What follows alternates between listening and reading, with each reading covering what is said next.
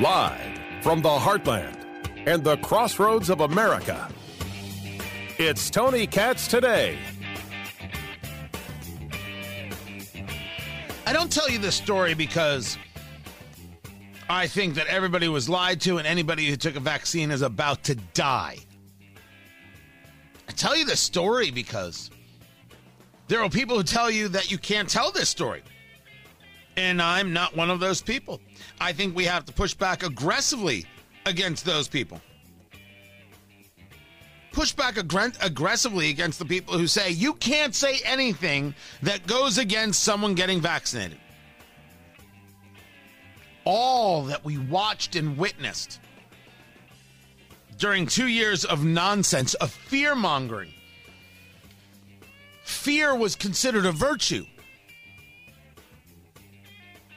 Well, it led to absolute egregious abuses of free speech, of questioning what is acceptable on a platform, and created this moment where we have this fool of a woman named Nina Jankowski, who believes that she knows enough about misinformation, is such an expert that she can keep us all safe by letting us know what can and can't be said, and she's got a really snazzy voice. Information laundering is really quite ferocious. It's when a huckster takes some lies and makes them sound precocious by saying them in Congress or a mainstream outlet. So disinformation's origins are slightly less atrocious. Remember, the people who oppose free speech are in favor of that. They're in favor of her having control over speech. They're in favor of comments of hers like this. Critical race theory has become one of those hot button issues that the Republicans and other, disinformers who are engaged in disinformation for profit, frankly, there are plenty of, media outlets that are making money off of this too, have seized on. And I live in Virginia, and in Loudoun County, that's one of the areas where people have really honed in on this topic. People, you mean parents? You mean parents have really honed in on this topic? You mean parents are guilty of disinformation for discussing what's happening in their kids' schools? Yet here is Mayorkas, the Homeland Security Secretary, actively, proactively, willfully, wantingly defending this woman, defending these ideas in front of Congress. The idea that a misinformation board is really and truly about the Russians or Russian hacking is laughable. But that's what Mayorkas tried to push upon the American people in his conversation with Senator Rand Paul. Tony Katz, that's me. Hey, how are you? Tony Katz Today. So good to be with you. 833-GOT-TONY is the number. 833-468-8669. So feel free to call in. The story that I start with is the story of an MIT study. This is where we start, and then we'll get to where we end, where we are right now, because who knows if it's the actual end. It starts with an MIT study. The study is actually, I should take it back, not an MIT study. It was peer-reviewed by MIT researchers. Because I believe the study came out of Israel, but I could have it wrong. It was published in the National Journal Scientific Reports, or the Nature Journal Scientific Reports, and here's the study. COVID-19 vaccination was significantly associated with a 25% jump in emergency medical services for heart problems in 16 to 39-year-olds in Israel. So it was indeed an MIT study. It's just they were studying what took place in Israel. Got it now. I'd read that wrong a couple times, but I'm glad I got that right. But that wasn't the part that mattered. While not establishing causal relationships, the study finds, the finding raises concerns regarding vaccine-induced undetected severe cardiovascular side effects and underscore the already established causal relationship between vaccines and myocarditis, a frequent cause of unexpected cardiac arrest in young individuals. There's been conversations regarding vaccine and heart issues. And a tremendous number of those doctors, a tremendous number of those conversations were not allowed on social media. That was called misinformation. That was called leading people towards certain death. The same people who said if you were vaccinated, you were cured, you weren't going to get COVID, you couldn't spread COVID, which were, of course, lies. A vaccine that's only 95% effective has a 5% chance that you're going to get COVID. And the idea that somehow if you had the vaccine, you couldn't spread COVID was so radically inept as to be believed. But there were a lot of people who believed what they wanted to believe, and they only wanted to keep you from saying anything opposite of them. They didn't want the free interchange of ideas and thoughts. They didn't want people sharing in conversation. They wanted one train of thought and one way of speaking. And just a few months ago, this very article, this very piece would not have been allowed on social media. And there'd be a question of whether or not I, as a radio host, was spreading disinformation. Of course, I'm not spreading disinformation. I'm sharing a story. Now, a story could be proven to be untrue. That is far different than spreading disinformation.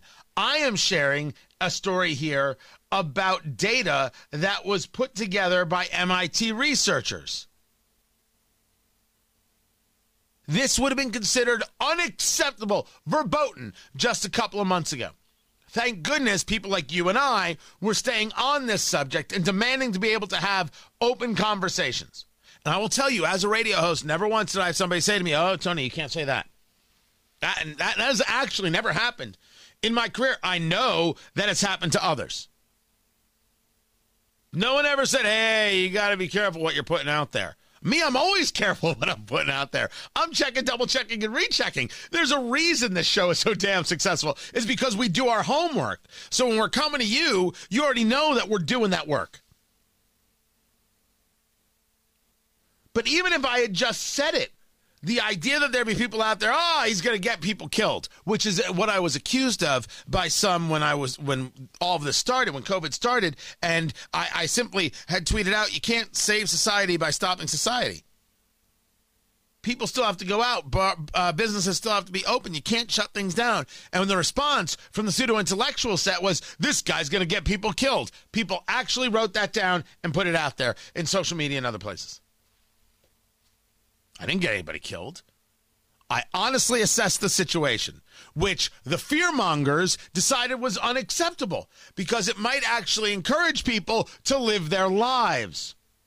Somehow that is a reckless thing. Is it reckless to note what the studies are showing?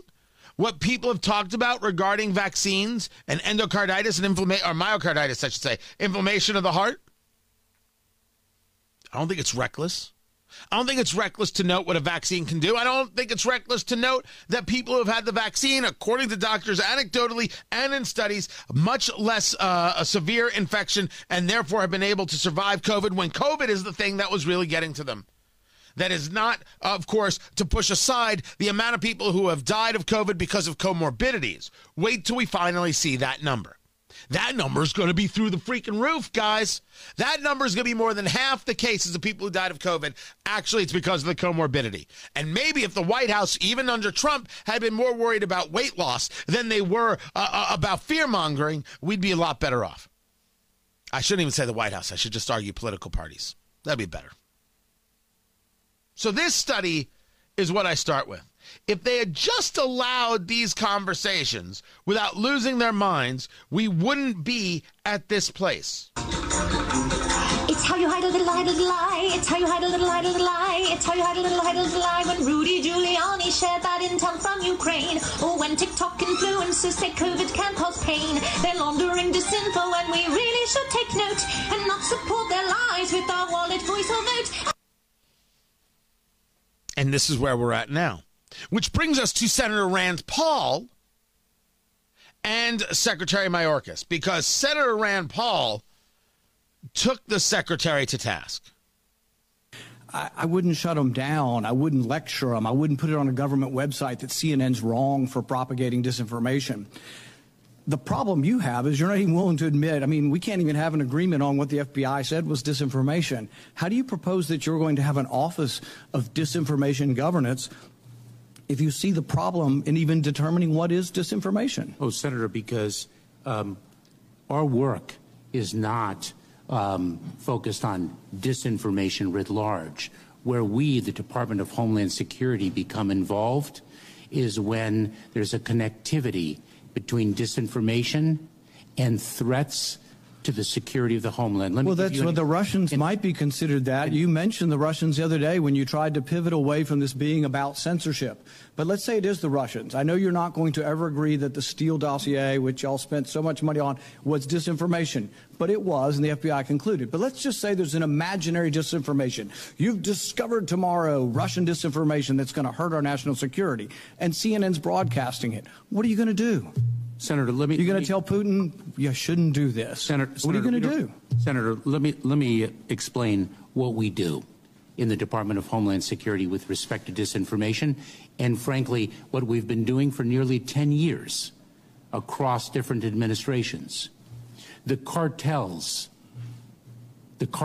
propagate disinformation that Title 42 does not apply to a particular community of migrants from a particular country. How are they propagating this? If I may, through social media. And what we do through U.S. Customs and Border Protection is actually communicate via social media and other channels that is false, that we do apply Title 42. So let's say there's Russian disinformation as well. Are you going to take to social media and broadcast that people are broadcasting something incorrect about what do you think is Russian disinformation? Senator, let me emphasize. Well, you said the other day Russians, and now you're saying not so much the Russians, you're saying the cartels. No, I'm not. No, I'm not, Senator. You're mischaracterizing my statement. Then what are you going to do if there's Russian disinformation? You're going to broadcast something on social media? Allow me to share when we become involved in the Department of Homeland Security. We become involved when disinformation poses a threat to the security of our country. It is when there's a connectivity to a threat to our country. It could be a connectivity to violence. And what this working group does, is precisely what I would think you would want it to do, which is to take a look at the disinformation work that our department has done and ask the following questions. Do we have policies? Do we have guardrails? Do we have standards? But here's the problem. We can't even... Allow me to get to the problem there, Senator Paul. The problem is that you're not applying this just to Russians and the Chinese Communist Party. I would have no problem if you were applying this to Russians and the Chinese Communist Party. I don't care if you limit their ability to talk. I don't care if you gag the sons bitches. It means nothing to me. They're not Americans. I don't care if we say communist Chinese affiliated people, members of the party, Chinese nationals, don't have free speech rights in the United States. I would favor this. I do favor this. The problem is no one thinks that you're going after members of the Chinese Communist Party here in the United States, or you're fighting Russians trying to screw with an election.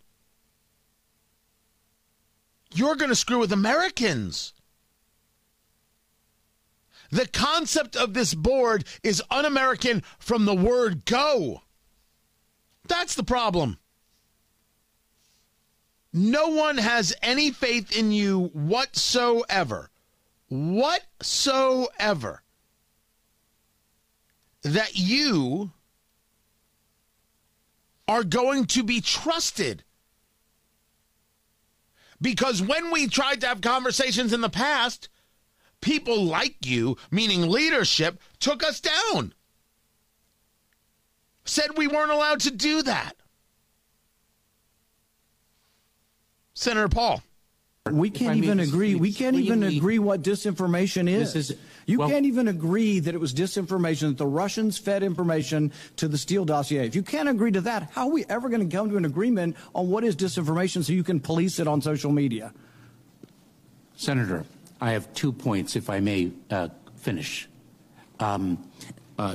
Number one, that what this working group does, because it's not an office, what this working group does is ensure that there are guardrails, definitions, standards to make sure that the free speech rights, the civil rights, civil liberties, and privacy rights of individuals. So do you think COVID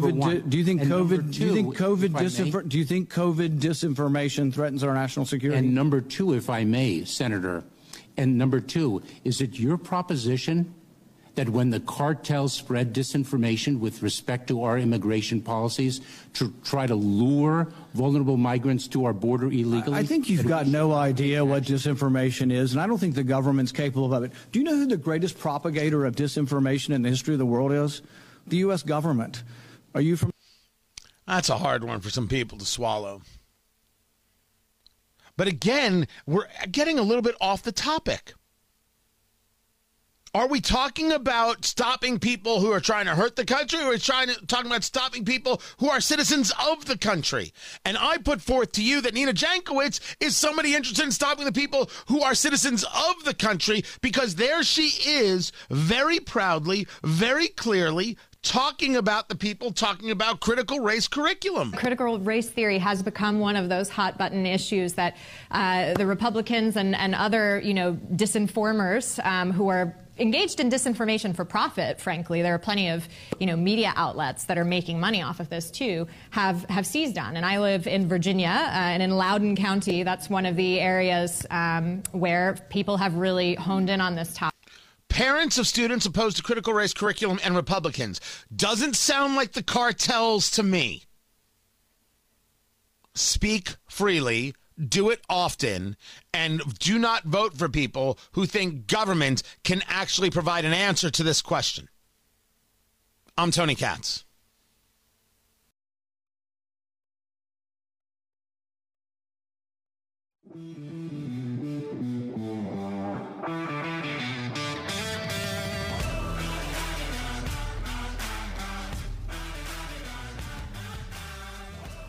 So I don't think there was any question about the idea that the only way this prisoner got out is because the guard was working with him, and it was a love relationship. A special relationship is how it's being described. You guys know this, right? Casey Cole White, extremely dangerous prisoner in Alabama, escaped, and then the next thing you know, the prison guard was nowhere to be found, and then you realize, oh yeah, she had a thing for the guy. These two were in phone contact for 2 years while the inmate was in the custody of a correctional facility where she worked, and they've got the video, and she opened the door for him, and out they went. They've changed cars. Like, they had a plan. They had a plan for, like, the most dangerous conjugal ever. He was plotting his escape from the county jail in late of 2020. He was going to take a hostage and break out. Meanwhile, she sold her house about a month prior to the escape. I mean, they Shawshank Redemption this thing somewhere on a Mexico beach. She's there trying to fix a boat. He's showing up like Red. No, that's not how it worked. They're the worst Bonnie and Clyde ever. I figure they'll be caught within the week. More to come. I'm Tony Katz.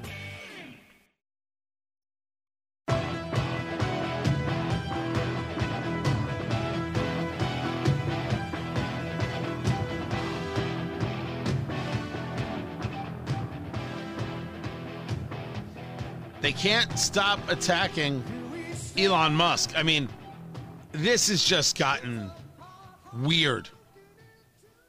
Weird on weird on weird, except perfectly, predictable. Elon Musk was their guy. Electric cars, Tesla, sending people to space. Amazing. Wait, he's going to buy Twitter? No. That's ours to attack those people. Now he must be destroyed. Oh, now it's all about the destruction. He's single-handedly guilty of apartheid.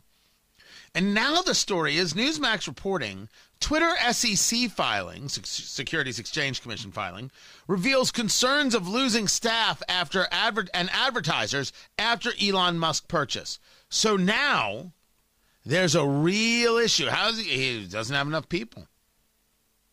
He doesn't have enough people maybe to work there, and that's a real problem.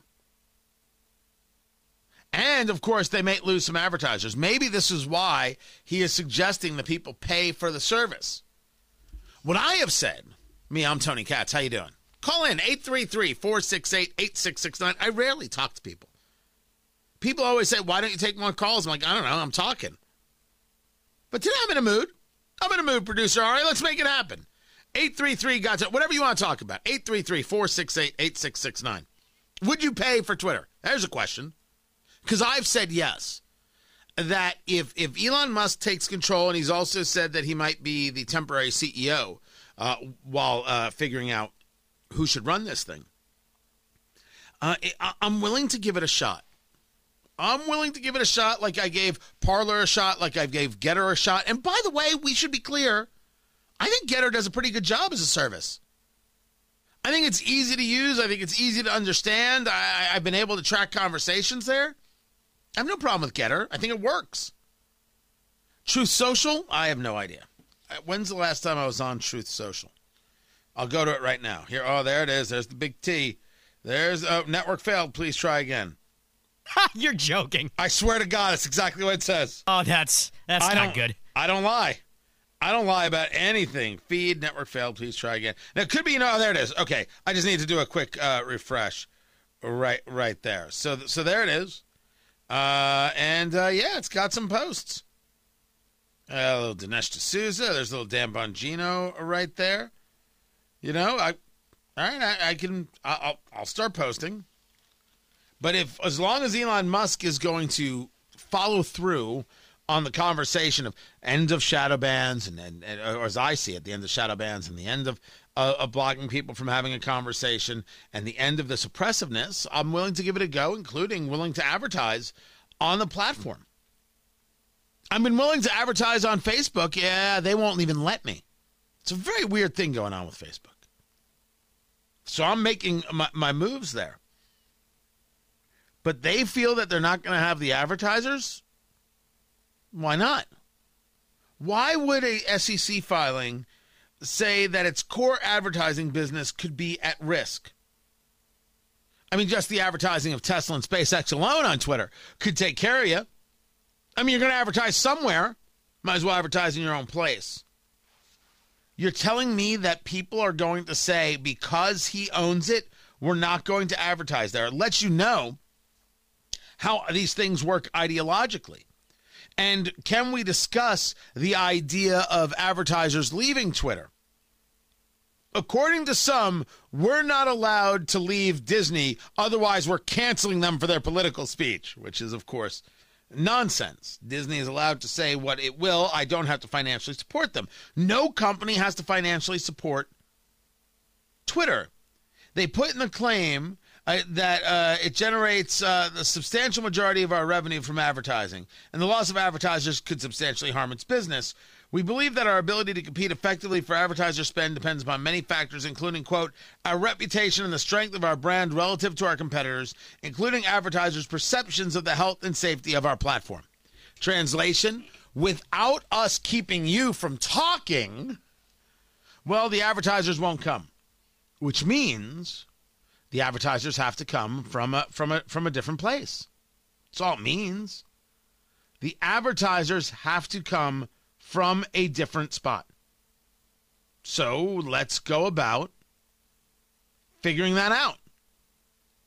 Let's go about ensuring that we get advertisers. I'd like to see what's going on. I don't think I've got the business that can advertise on Twitter to any level of efficacy. But certainly I'm somebody who would pay attention to the idea.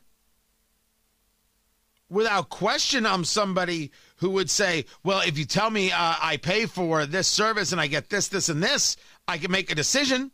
I can be supportive. Let's go the other way with this conversation. You mean we shouldn't be supportive? In what world should we not be supportive of platforms that allow us to talk? When Last Man Standing was fighting for air, that's the show with Tim Allen. You know, Tim Allen. Like that guy. I can't do it well. He does it better. That one. The question was, are people going to support it? Are they going to go to where that show is and support it? I think did it go to Fox or it was at ABC and then it went to Fox, right? I said if you have a situation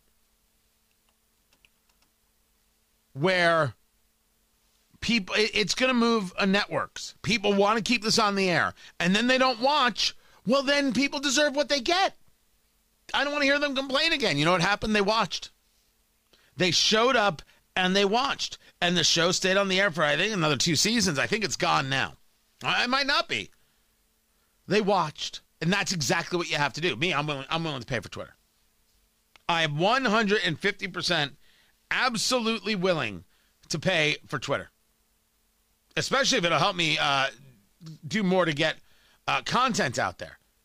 And we should be clear that the money backing Elon Musk is huge. Here, I've got the list. Binance, which is a crypto platform, $500 million. Lawrence J. Ellison Revocable Trust, that would be the owner of Oracle, $1 billion. Sequoia Capital, huge VC fund, $800 million. He's got money behind them, kids. This should settle the question of whether or not they can run something here or whether they think that something has a value. It could be that they're just doing it because they believe in free speech and this is the way they're getting into it and this is what it costs to keep free speech going and running. Maybe. I think this is a serious commitment and I'm willing to help, with that. I would absolutely pay the $2, $3, $5 a month if it meant I could easier get a message out as a business owner who deals in content, and if I could get it out there. I would. Maybe you wouldn't. His argument was that people who utilize it commercially and government users would have to pay. Casual users are always free. So I got to think that for what I do, I'm a commercial user. I do. I just have to think that is the case. Then I came across this. Actually, it was our executive producer, Matt Hibbling, who came across this. Producer Ari, I'm going to need you to grab some music. Because this is a list from, Reader's Digest? And here is the headline. I'm telling you, I can't make this up. 11 popular songs you didn't realize are actually racist.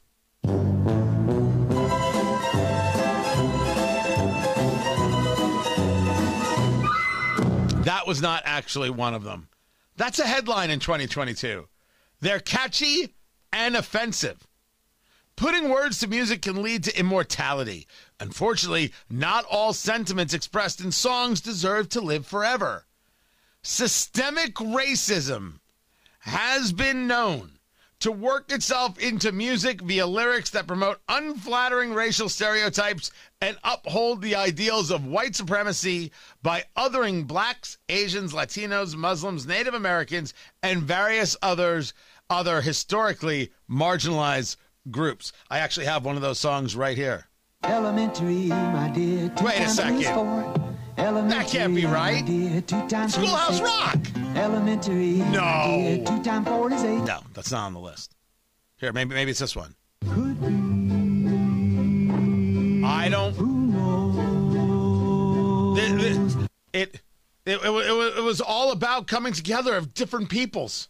All right, there were some gangland killings, but still, Tony and Maria, they had a shot, those crazy kids.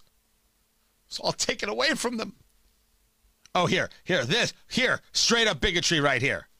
From Television City in Hollywood. You could just feel the racism. Florida, the queen of the racists. And Michael, you know how militant he got. My goodness gracious. I could watch Good Times anytime, day or night. I love Good Times. But here is their list. These are 11 popular songs you didn't realize are actually racist, according to Reader's Digest. This is what happens when you've run out of ideas. This is just full of hate. Brown Sugar. Rolling Stones, 1971.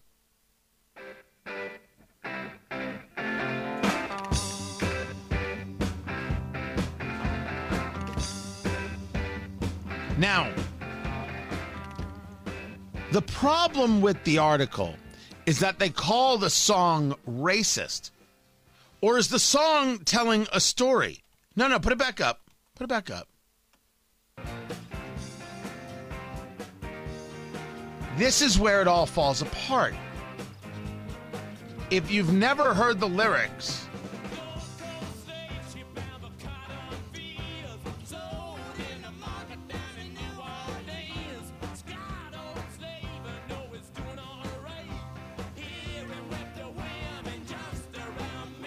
all right, put it on pause. The lyrics to this are Gold Coast slave ship bound for cotton fields, sold in a market down in New Orleans. Skydog slaver knows he's doing all right. Hear him whip the women just around midnight. And then it's the chorus, Brown Sugar. How come you taste so good? Brown sugar just like a young girl should. It's intense. It's not great. But I think without ever having looked at it in this lens, are we arguing that Mick Jagger's a racist? Or are we arguing that Mick Jagger was telling a story here about something horrible that happened? Utilizing music to share a story. I'm not going to defend the indefensible. I'm going to say that it is very, very clear that it's can be a discussion point about what was meant by the lyrics, and that this piece doesn't even give that a go. As a matter of fact, it quotes some of the lines.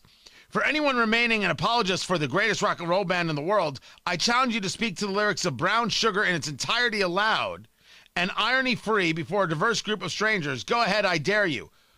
That was from music producer Ian Brennan to the Chicago Tribune in 2019. What was the artist trying to say? Isn't that the point of art? What a bunch of scumbags. Now, maybe the point of it was to celebrate the slave trade. You know what I'm doing? I'm doubting that one in a big-ass way. David Bowie's China Girl is on this list. I could escape this feeling with my China Girl. I feel a wreck without my little China Girl. I hear her heart beating loud as thunder. Saw the stars crashing. Is it the fact that he refers to her as China Girl? Could be.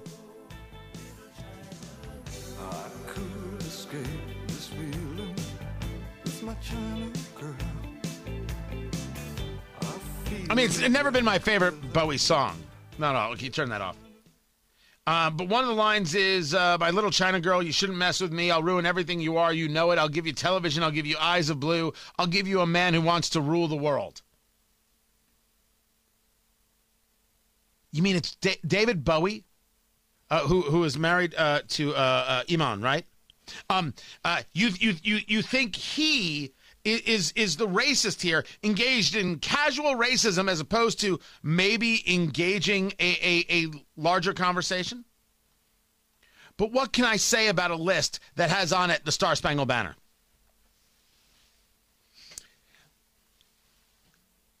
There are conversations about the time period things come from. I agree with that. But when we are talking about artists, and we'll put David Bowie in that category, what the hell? Hell, they've got Elton John on this list. They've got Genesis on this list. Should we be taking a look at what the artist intended before we write them off? Nope. Just easier to get clicks on a piece that says, see, music racist, everything racist, racist. It's just easier to do that. I don't believe in taking the easy way out. Except for calling this a pretty nonsense list, but it did provide us great entertainment. So thanks for that, Reader's Digest. I'm Tony Katz.